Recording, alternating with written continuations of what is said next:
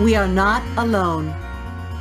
You are watching Contact TV with your hosts, Leslie Mitchell-Clark and Wes Roberts, exploring ufology, metaphysics, and beyond with the world's foremost experts.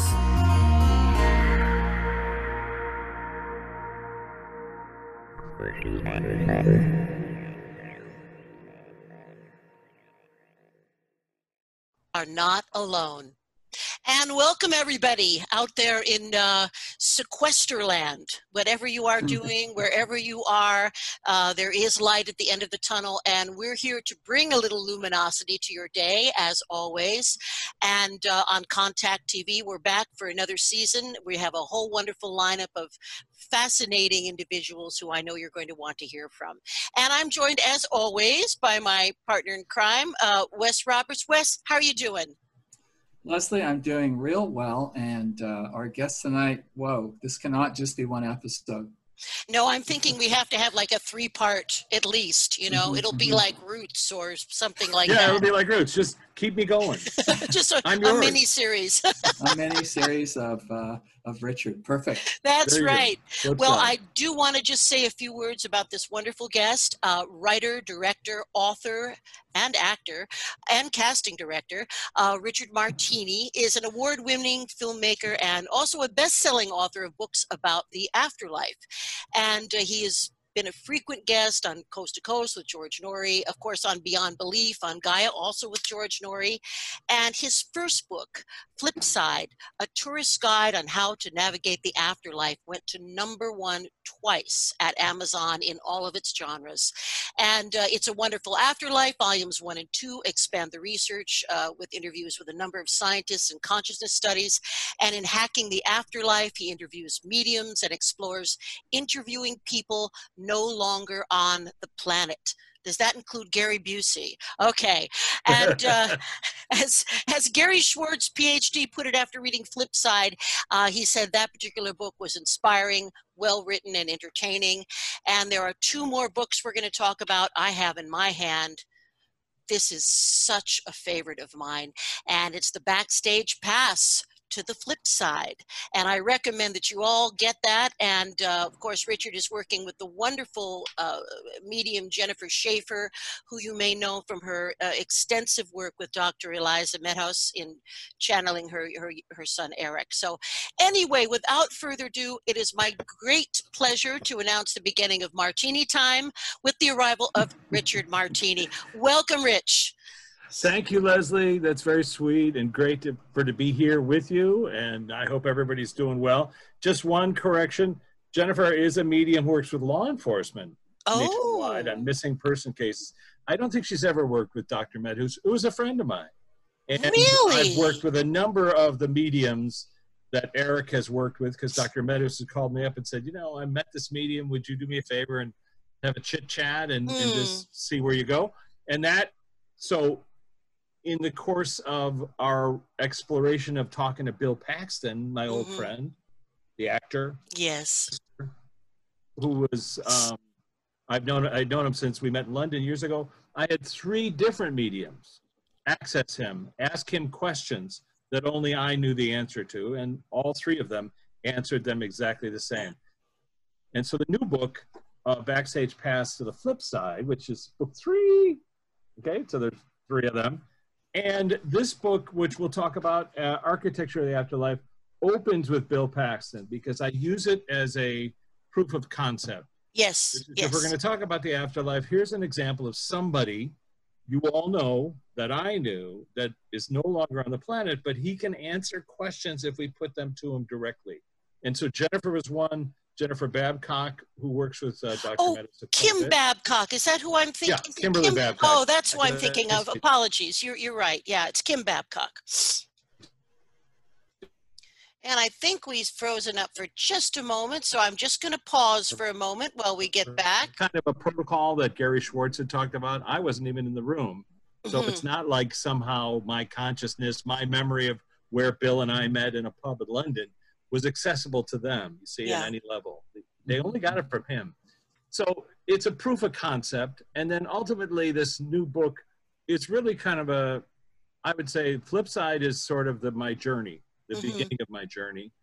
And at the end of that, I presented some of those cases of people under hypnosis to scientists, and they were saying, well, you know, we don't consider hypnosis a valid tool of science. So I can understand why, because in the Freudian sense of hypnosis, you know, you go to see a doctor, you want to be cured. And in this case, as you know, Leslie, a lot of these sessions take place over 4 to 6 hours. And so the idea that they were getting the same answers, the same results is what piqued my curiosity. But ultimately, I then started studying near-death experiences, just because logic will tell us if they're having an experience off planet, they should match up. So that's what It's a Wonderful Afterlife was. And then Hacking the Afterlife is really an in-depth journey into talking to people, on the flip side, giving us new information, which can't be cryptomnesia, as they call it, something that you could imagine. And then the architecture of the afterlife is kind of a continuation of that, because it's me interviewing people not under hypnosis. Right. And they're saying the same things. And that makes it a very unusual, because they're people who've never met me, don't know my books, and they're saying the exact same thing. And one other thing I just wanted to note, that somewhere along the line, a couple of years ago, I stumbled onto Dr. Helen Wambaugh's research, and clinical psychologist working in the 1970s. She's got a couple of books, Reliving Past Lives, and I think Life Before Lives. And her methodology, so someone saw me writing on Quora. Sometimes I answer questions on Quora a lot about the flip side. And somebody sent me her original tapes of the sessions that she used to do. So it's like 8 hours of Dr. Wambau doing a session. So you can really hear the technique, the methodology. Yeah. You know, as a compared to what the Newton method is, let's say. Right. And where she approached it from a scientific point of view, which was, instead of the normal hypnotherapy session, somebody comes in and they go, I want to remember a past life, let's say. And then you help them. And they go, I was Cleopatra. Which they never say, of course, as you know, but whatever. That's right.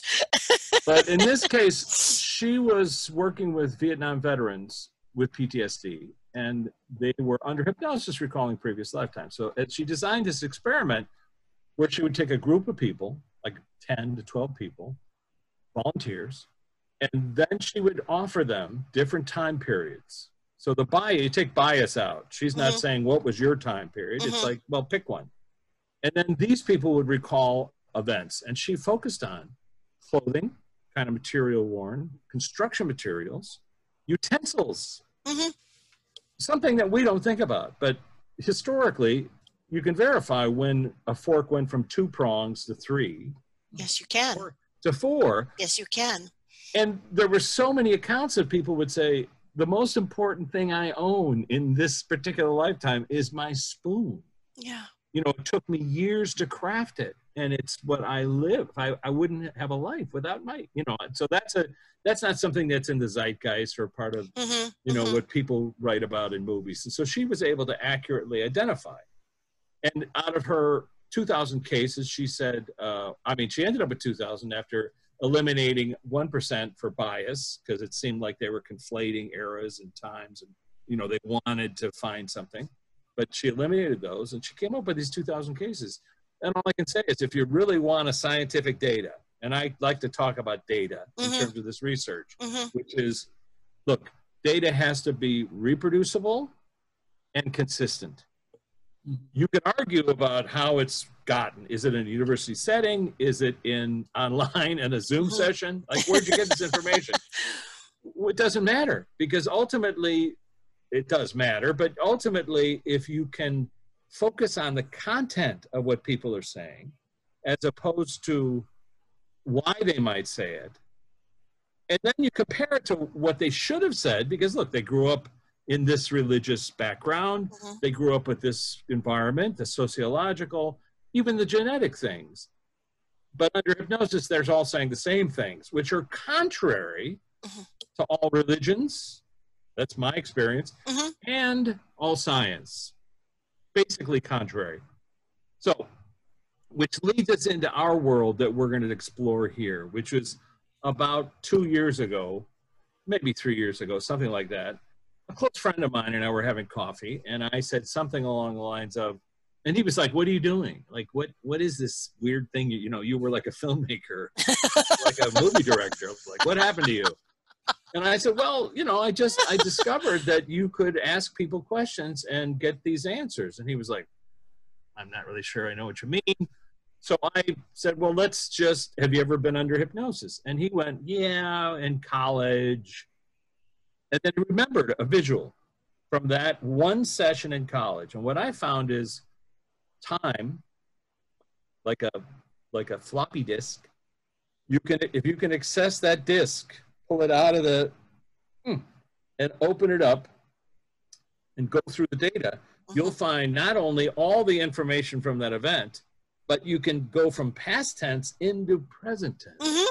So just that visual that he had of a face, I walked him over coffee back into that memory. And within a few minutes, he was recalling that he tried to assassinate this guy who was a prince in Spain.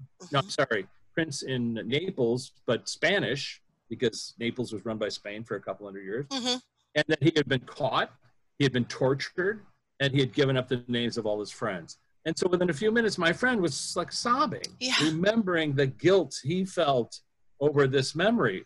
And I'm looking at him like, seriously? You're in the middle of this? We're having coffee in Beverly Glen. What's the matter with you? Yeah. Since then, I started to take the structure of a 6-hour session, hypnotherapy session, and improvise. So I'm with somebody, some people I know, some people I don't, people I've never met. And I just start to ask some questions. So what do you remember about this event? And if they can get a visual, I saw my grandmother sitting on the end of my bed. That's the key for me. Because then I'll just say, well, freeze that, make a hologram of that, freeze it. Let's go into that. Let's get close to your grandmother. And then I shift from past tense to present tense. Can you hold your grandmother's hands while you're accessing this memory? And if they can, now Bob's your uncle. I'm off and running. And so, like with the NDE research, you think if people really are having near-death experiences and going, into some other realm, what they say about those other realms should kind of line up or match up with what people say. Right? Yeah. So that's what I found. And in Michael Newton's work, he would talk about everybody has a guide, at least one. Some have more than one. Everybody has a soul group or a classroom of people that they normally incarnate with. Some of them are not exactly who you would think should be there, but they're there. Everybody has a council, for lack of a better term. So I just started experimenting with it. I was talking to Dr. Drew. I don't know if you know Dr. Drew, but he's a friend of a friend, Jennifer's friend, actually. And he was saying to me, Rich, I don't believe in the afterlife. If it's not science, it's just not something I want to focus on. I was like, great. Dr. Drew. Whatever.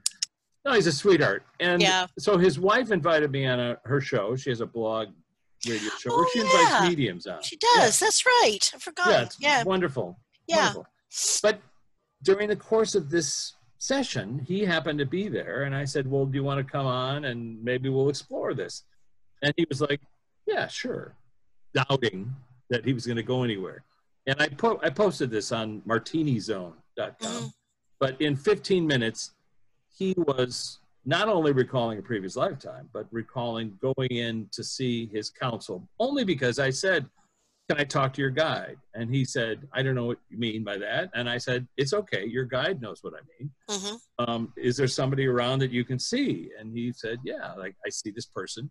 I asked the guide directly, can I ask your guide a direct question? Can we go visit his counsel?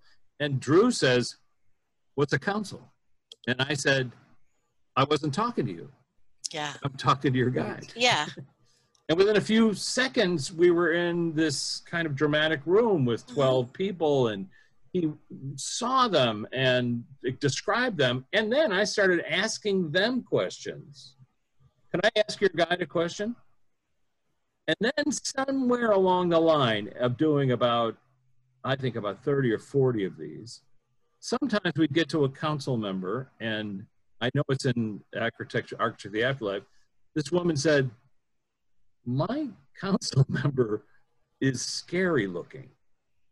And I said, well, you've known your council member through all your lifetimes, right? Every time you decide to incarnate, you run it by them, and they guide you. And I said, well, can we speak to him directly? And she said, he's saying yes. And I said, okay, well, take hold of his hands. It's, get a connection with him. And she said, I don't really want to, because they're green and scaly. And I went, he's your guide. It's not going to hurt you. He's not going to grab his hands. Yeah. I order you, grab. So in her mind's eye, she's holding on to these claws, let's say, mitts. And I asked her to describe them. Look carefully. What are they? Oh, they're scaly. They're this, they're that. And then I asked him direct questions. So who are you? Have you ever incarnated on Earth? No. He said, I wouldn't lower myself to do that. I said, okay. Where do you normally incarnate? And he said, well, in my planet where I normally incarnate. So I was able to take a trip to his planet through this woman's point of view. Just that experience. And I was looking at the book this morning, and I think it's in the second chapter. And I realized this is why this is important for me to be on your show. And it was this concept that we consider aliens. I'm not sure you don't, but people in general consider aliens, just the word itself. We use it to apply to bugs, viruses, people, immigrants, people moving here, or people from other planets. So in Michael Newton's research, this is where I first came across this when I was interviewing him for Flipside. I said, so what's the percentage of people, because it had come up in the research, what's the percentage of people who have memories of off-world lifetimes? And he said about 10%. I think, it's respectfully, it's way higher than that. This was a few years ago, right? I know. Yeah. Well, this was years ago, and this is based on his 94 book. Right. You see? So then I interviewed Pete Smith, the current president, and he said, Rich, that number's about 30% now. So all of the hypnotherapists, and I've heard from other hypnotherapists, I got much more in my clientele. So what does that mean? People either seek out a hypnotherapist to explore why they feel weird, and while they're exploring why they feel weird, see themselves living on another planet or in another existence somewhere else. Or more people are coming to the planet from other places, incarnating, and then at some point in the life, tapping the person on the shoulder saying, go see a hypnotherapist. We'll figure this out. You'll wake up. I think it's really both. I think it's really, really both. I would say in the case of Wes, he made a decision in his interlife to be here now for this exciting time that we're going to see, and God willing, our children even more. But I think it is a combination of both. And I completely agree with you that it is not necessary to be in the theta state to recall past life memories, because it can happen spontaneously. Sure. Anywhere. And, of course, children up to the age of 8, there are quite a few who are in another state. They see grandma, they see grandma, or they say things like, I was your mom in a previous lifetime, and now you're my mom. I mean, I've had people ask questions to their toddlers, because it's a non-denominational question. Did we choose you, or did you choose us?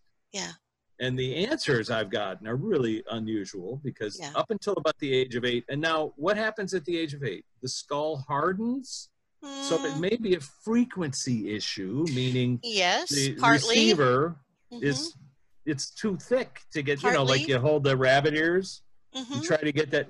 Of course, then some kids grow up to be mediums, and their filters are always off. And then in the research of Dr. Grayson, he's at University of Virginia. He did a he's in It's a Wonderful Afterlife, and he does a wonderful YouTube talk called Is Consciousness Produced by the Brain, where he cites the medical evidence that shows it's not. But at the end of this talk, he talks about the 70% of hospice care workers in the UK who report that just prior to passing, their dementia patients suddenly recall their memories, either minutes, hours, sometimes days prior to passing. What he points out is that's likely that the filters on the brain are dying with the brain, because when they do the and the consciousness is comes in. Yeah. Because the autopsy shows their brains should not have been able to access this information, yet they do.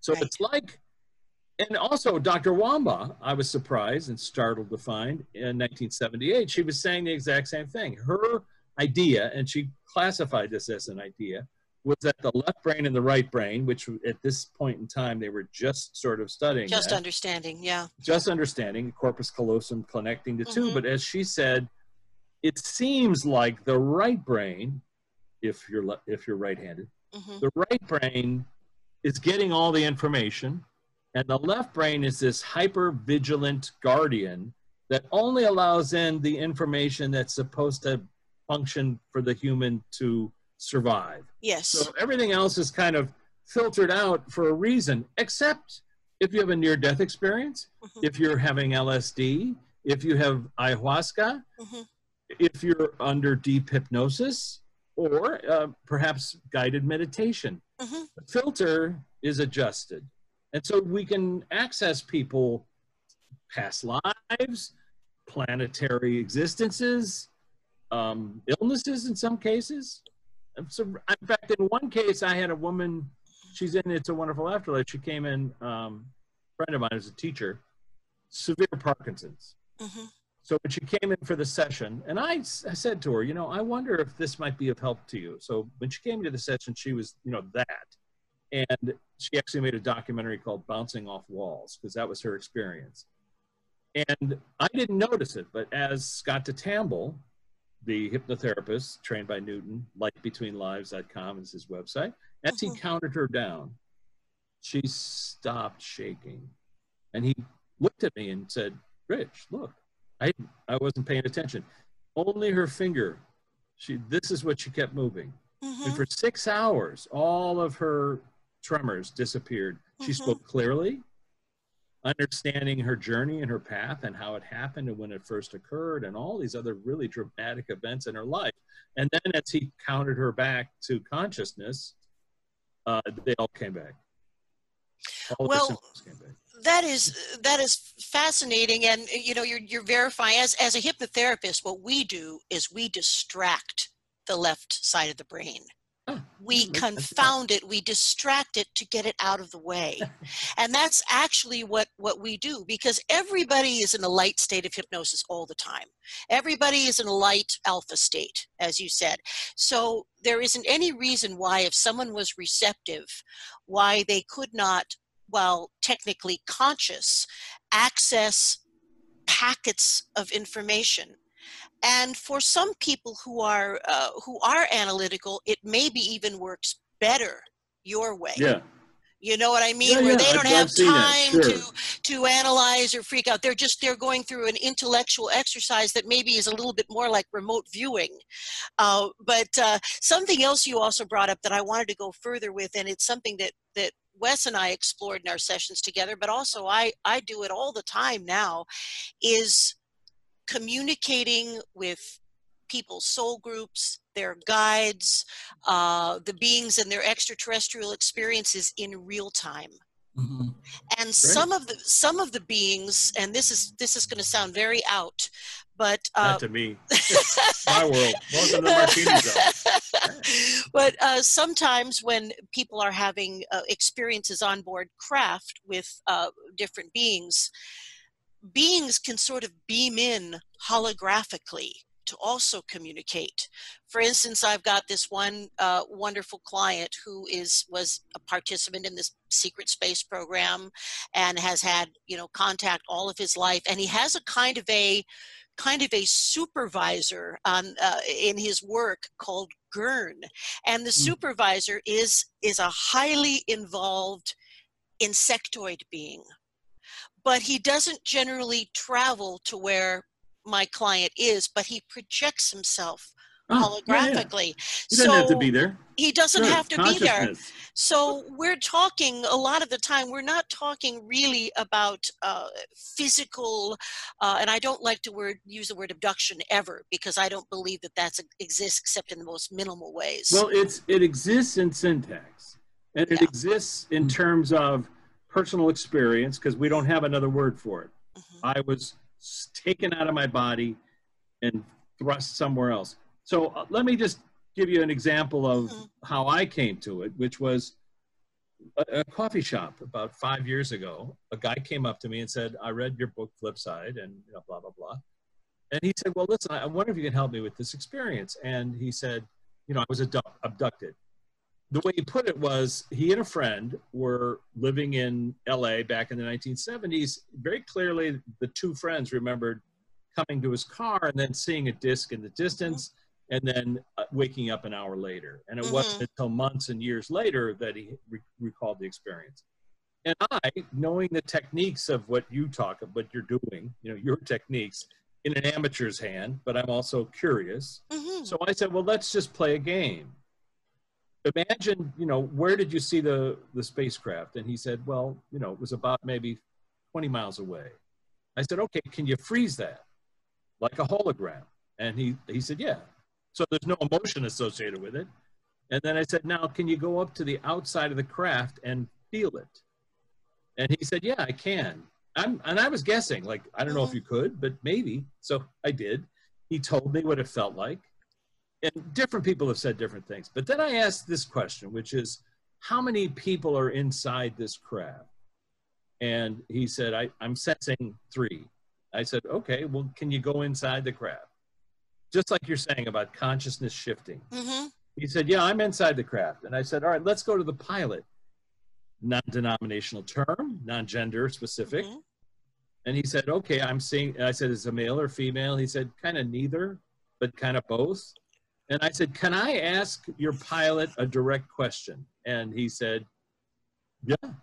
And I said, are you a tourist? Are you just flying by? Why are you here? And that question, which I've then repeated consistently, everyone has always said, no, I'm not a tourist. You think I'd fly all this way just to see Earth? What for?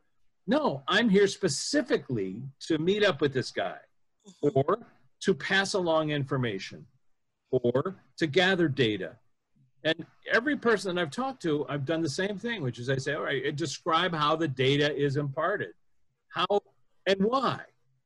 Why are you normally incarnate on this other planet, right? And you like that other planet because everything you describe about that planet is your family, your home. You wish you were still there.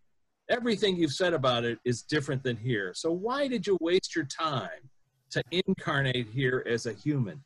And that's the key, which is we should drop the term alien. In terms of incarnation, everyone's an alien. Yep. Everyone chooses to incarnate in the human physical body. Yep.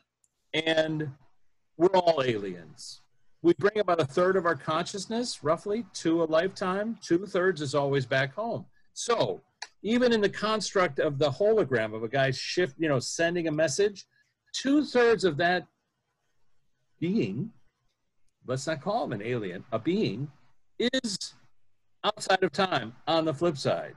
Yeah. So they could be talking to us directly, as well as their temporary self who's hanging out on the planet playing pinochle. Yeah. So that idea of, okay, so then the question is why? Are you guys fatnessing up? Is that what you're doing? The quarantine is here so we can... So you serve man, right? Yeah, I always ask. And then a lot of times they've never seen that episode. I'm like, come on, how can you not? Please, Richard. Please.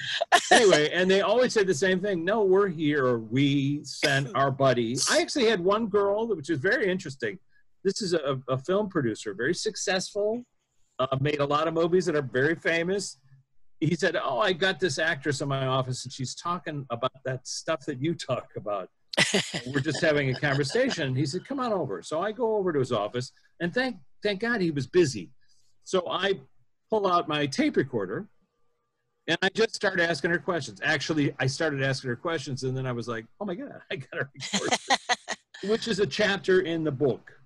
I tell you what the chapter name is, but it's fascinating. This is a woman whose whole world is, you know, acting and looks and stuff like that. And within a few minutes, she was not only accessing previous lifetimes on, you know, on the planet, she eventually got to a point where she was accessing her concurrent lifetime on this other planet. Mm-hmm. Some part of her energy had come here to Earth, and she was angry about it. Yeah. She was adamant, like she didn't like it here. And then she said she had had 3 lifetimes already that she didn't like. And she just wanted to be back home with her family and focus on that. Yeah. It's a fascinating perspective I'd never heard before. But the question is always this. So what are you doing it for? You agreed to come. Yeah. Nobody forced you to come. Nobody, you know, put the karma gun at your head and said you must incarnate. No, you chose to. Maybe you didn't look at the contract carefully, but it's right there in the bottom. Yeah. So the question is why? And they always say, and I'm sure you've heard this many times, the planet needs us. Yeah. We're here to help humans evolve consciously so that they can communicate with us non-verbally. So people will stop worrying about communicating like this and start communicating like this. I was just reading this today. It was during the Bill Paxton interview, which is in the book. And I wasn't there, because so I had forgotten about it. But it was Dr. Medus asking Bill Paxton through Raylene Nunez, what are you doing now? And he said, I'm hanging out with people of, and he called them ETs. Yes, said, I read that, yes. Yeah, and he was saying, and there's a reason for that, and it's important because this kind of conversation we're having helps open up the levers so that not for us, not for humans, whatever, yeah, it does, but for them to realize that they can access humans with visual messages. Yes, and all of this, a huge chunk of this is about PSI ability and the ability to communicate telepathically. They are interested in lineages of people who have these skills. It's just easier. Right? It's just easier, depending on the being. Now, also, you know, I think we all have that, though. I mean, we all do, but you know, some people are, you know, Billy Joel, and you know, some people are Florence Foster Jenkins. So you know, there are varying degrees of skill. You know what? I think we better access Florence to find out what she thinks about that comment. I apologize, Florence. You did a lot for the city. I apologize, but I think they made a movie about it. Meryl Streep played her. Was she not wonderful? Oh, and Hugh Grant has turned into a marvelous character actor. Yeah, he has really transcended his stupid, boyish bullshit, his Ponzi Oxford bullshit. Again, you're back with those. Sorry. Listen, in my film Con Man, which is available for the first time in 16 years on Amazon Prime, in the opening, it's all about the Cannes Film Festival. It's called Con Man, Cannes Man. And at the opening of the film, it's like a tour of LA, you know, and there's a guy selling maps to the stars' homes. And then next to him is a guy selling keys to the stars' homes. And then there's a poster that is like a tourist site, you know, famous tourist site. And it's Hugh Grant hooker site right here. So, and I met him. I met him. I was in Cannes. I said, I directed, you know, this movie. And he was like, really? Oh, God. Don't bother me. Well, he's just a person. He's a sweetheart. Listen, we're all just walking each other home. We are here, and we are all in quantum entanglement like crazy. Billy Joel and what's her face? And Florence Foster Jenkins. Florence Foster. That's right. But to confirm what you were saying about the longing that this gal was feeling about what she considered to be her home planet. Now, I have to tell you, a high percentage of my clients where I do past life regressions, metaphysical type clients, if they go to an ET life, this is a common emotion. I've had grown men, you know, crying in my hypno chair because they were so homesick and had so much longing for this other world that had 2 moons and the family is there and it's so much easier and you can fly. And I mean, you know, it's, and again, we have this component of we are honored, we are responsible to be here, to be, you know, the midwives of the new era, and we have to do it together with you. It's kind of like, you know, when you're a parent, and Wes, you were a teacher for God knows how many years. You've seen people in evolution with your kids. There's a time where you have to let them make mistakes and fall down and screw up. You're not going to let anything really bad happen to them, of course, but there's a time when they have to co-create with you, that you can no longer do everything. And I think we're kind of in a state of co-creation now. And I think also, Rich, that I am seeing more and more and more people that have venerable non-human entities on their councils. I used to hear about it. I thought that was pretty fascinating. Once in a while, you know, I might hear, oh, there's an Asian guy, or this guy looks like Gandalf, you know, but especially this past 3 years, there's been a consistent theme of venerable love, and the client will say, well, this being is just pure love. Yeah. And then sometimes in other experiences, when I, going into real time, when I ask a client to communicate with perhaps a gray, you know, like more like a drone-like being, they'll say, there aren't many thoughts here. They're just sort of prime directives. I can't really communicate in that way. So that's, isn't that interesting? I like that. Yeah. But listen, here's the thing, and it's kind of contrary to your work, but I want to offer this little nugget, which is you're in this unique position to talk to people no longer on the planet. Yes. And of course, it's a client relationship, and they've come in there and they want to learn about their spiritual journey. Of course, that's your prime directive. But when you're in there, when you actually have access to the council members, I would just offer, you know, have like 5 or 10 questions that you set aside and explore whatever door. And sometimes I ask it this way. I go, are you familiar with what I'm doing? Mm-hmm. And sometimes in the same council, a council member will say, nope, never heard of it. Fine. Yeah. And then 2 people over, they're like, oh, come on, Rich, we know all about you. Yeah. You know, the cooler. We were over at the council cooler and talking about this guy who asked these annoying questions. And I'm reflecting on the fact that I've asked this question and they mentioned someone like you, where are you? You saying, yeah, we have other people that have been up here. Because I ask, you get a lot of people asking you guys questions, and they'll say, not too often, but sometimes. So obviously you're one of them. I would just say, if a council member is reluctant, resistant, or then you ask them, so why are you so reluctant? Yeah.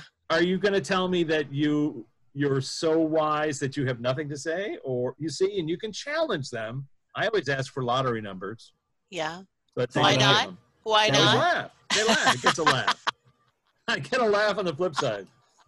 I mean, I don't know if this has happened to you. I'll tell you, the first time I did a session was Jimmy Quast of Maryland, and Michael Newton had suggested that he do a session with me. Oh, yes, Jimmy Quast, right, yeah. And so Jimmy's asking me these questions, and I answered with a punchline, and I saw the whole council laugh. Oh, yeah. And Jimmy laughed at the same time. So it was this weird thing of getting laughs on 2 sides of the veil. Yeah. And now I must tell you that 2 years later, after writing the book and saying, you know, I'm getting huge laughs from my council. I'm making them roar with laughter. I'm so funny. The council can't wait to talk to me. Now I'm with Scott DeTamble 2 years later, and he's saying, where do you want to go? What do you want to explore? And I thought, well, let's see if this was real or not. And so he asked my guide to take me to a moment of something in a council chamber. And what he took me to was that moment. where I told the joke. But it Whoa. was, here I am 2 years later, a different hypnotherapist. I'm now standing consciously, my view is from my guide's point of view, looking at me at the podium, telling my counsel this joke, and their response was, huh. I mean, I saw it from my guy's response. From my conscious mind, I was like, I'm killing. These guys they think I'm hysterical. But my guide, and it was weird because my guide at that moment realized that he was showing me humility, something that would, make me a more chasing you, as it were. Yeah, mocking me. And he said, we've seen Rich a lot here, and we've heard a lot of his stories before, so it's okay. We love him anyway. Because of the Backstage Pass book and the things I was reading that you were experimenting with, and I have in the past, not very long, maybe 6 months or so, been doing exactly what you suggested. So tell me, what happened? What have you learned? Anything weird? Nothing too weird, but it seems to be all about, they are encouraging it. This is part of our evolution. This is disclosure. I mean, it's not going to happen like in The Day the Earth Stood Still, the first one, please. Please. That's one of my favorite. Yeah, so, but it's not going to be like that, Gort. Barada Niktu. Yes, Klaatu. Barada Niktu. Gort. Gort was the robot. Gort was the robot. Let me ask you this then. Have you ever had resistance to this kind of line of questioning? Like somebody saying, I don't want to answer that. I would have to say yes, but it not from a counsel. What has happened sometimes is when I've had my person communicating with non-humans, that the being will just say, I just can't let you go there yet. It's not allowed. I'd like to tell you, it's always kind of loving. It's never like mean, but it's usually, this will be revealed, but right now, or they will sometimes say there are several vibrational timelines that are probable, or something like that. That's kind of, again, a left that's good. thing. That's called ducking the question. Yeah, I'm kind of relentless, and so that's why I ask, because sometimes I get the same thing, and I'm trying to gauge whether they don't want the client to know, let's say, right? They don't want the person in the chair to know, because this is upsetting their path, by realizing all of this pain and suffering that they've been learning from was a waste of time, okay? And I've had that experience where they're in with a counsel, but I actually, and it's in this book, it's Architecture of the Afterlife. It's an interview with Mr. Big. It's a famous, I never heard of him, but a billionaire who had died suddenly. And a friend of his reached out to me, and she just said, I got a friend who died. And so we went down this path, and it was a fascinating journey into this girl's own life. And we ended up going to her counsel, and somewhere in like 2 or 3 sentences in, the lead council member came over and said, we don't agree with what you're doing, and we're disbanding, and we're not going to let you talk to us. And I was like, what? Oh, I'm being spanked. Wow. But I am such a gadfly that I didn't let that go. I said, oh, wait a second. As you're disbanding, can I just ask you a couple of really simple questions that that are about our friend's journey, spiritual journey? And they allowed those questions, but very succinct answers. Yes, no, none of your business. But I kept going. And it was just funny because it was the only time I had the experience of saying, I don't agree with what you're doing, and this is a waste of time. And so the lead counselor disbanded the council, made everybody leave. Okay. And so, but the guide was friendly with me, her guide. And so once we got away from the council, I then said, did I say something wrong, or, what was that about? And his thing was like, councils are different. Some are okay, some are into it. Wow. Some want to share the information, and some people they don't think it's right for this person's path. I was like, okay, all right, well. Well, if it happened, it was right for that person's path. Yeah. I mean, if it occurred, if it was possible, then it was right. And, but I'm just saying, I'm so annoying, I will then go, that's a challenge. Let me ask you this question then. Yeah, I know we're getting Sorry, folks, I got to do some housekeeping. Yeah, it's time to do the housekeeping. and ask our guest to tell us about his books again and websites and so forth, because we're in the last very few minutes. good. I thought we were going to do 6 parts of this. This is We are. This is just part. This is just part one. Oh, okay. Like your books, we're going to have at least 4. Very good. So you can find me at richmartini.com. That's me. martinizoom.com is my YouTube page, and hackingtheafterlife.com is my podcast. Wonderful. Thank you. I'm excited. Abu.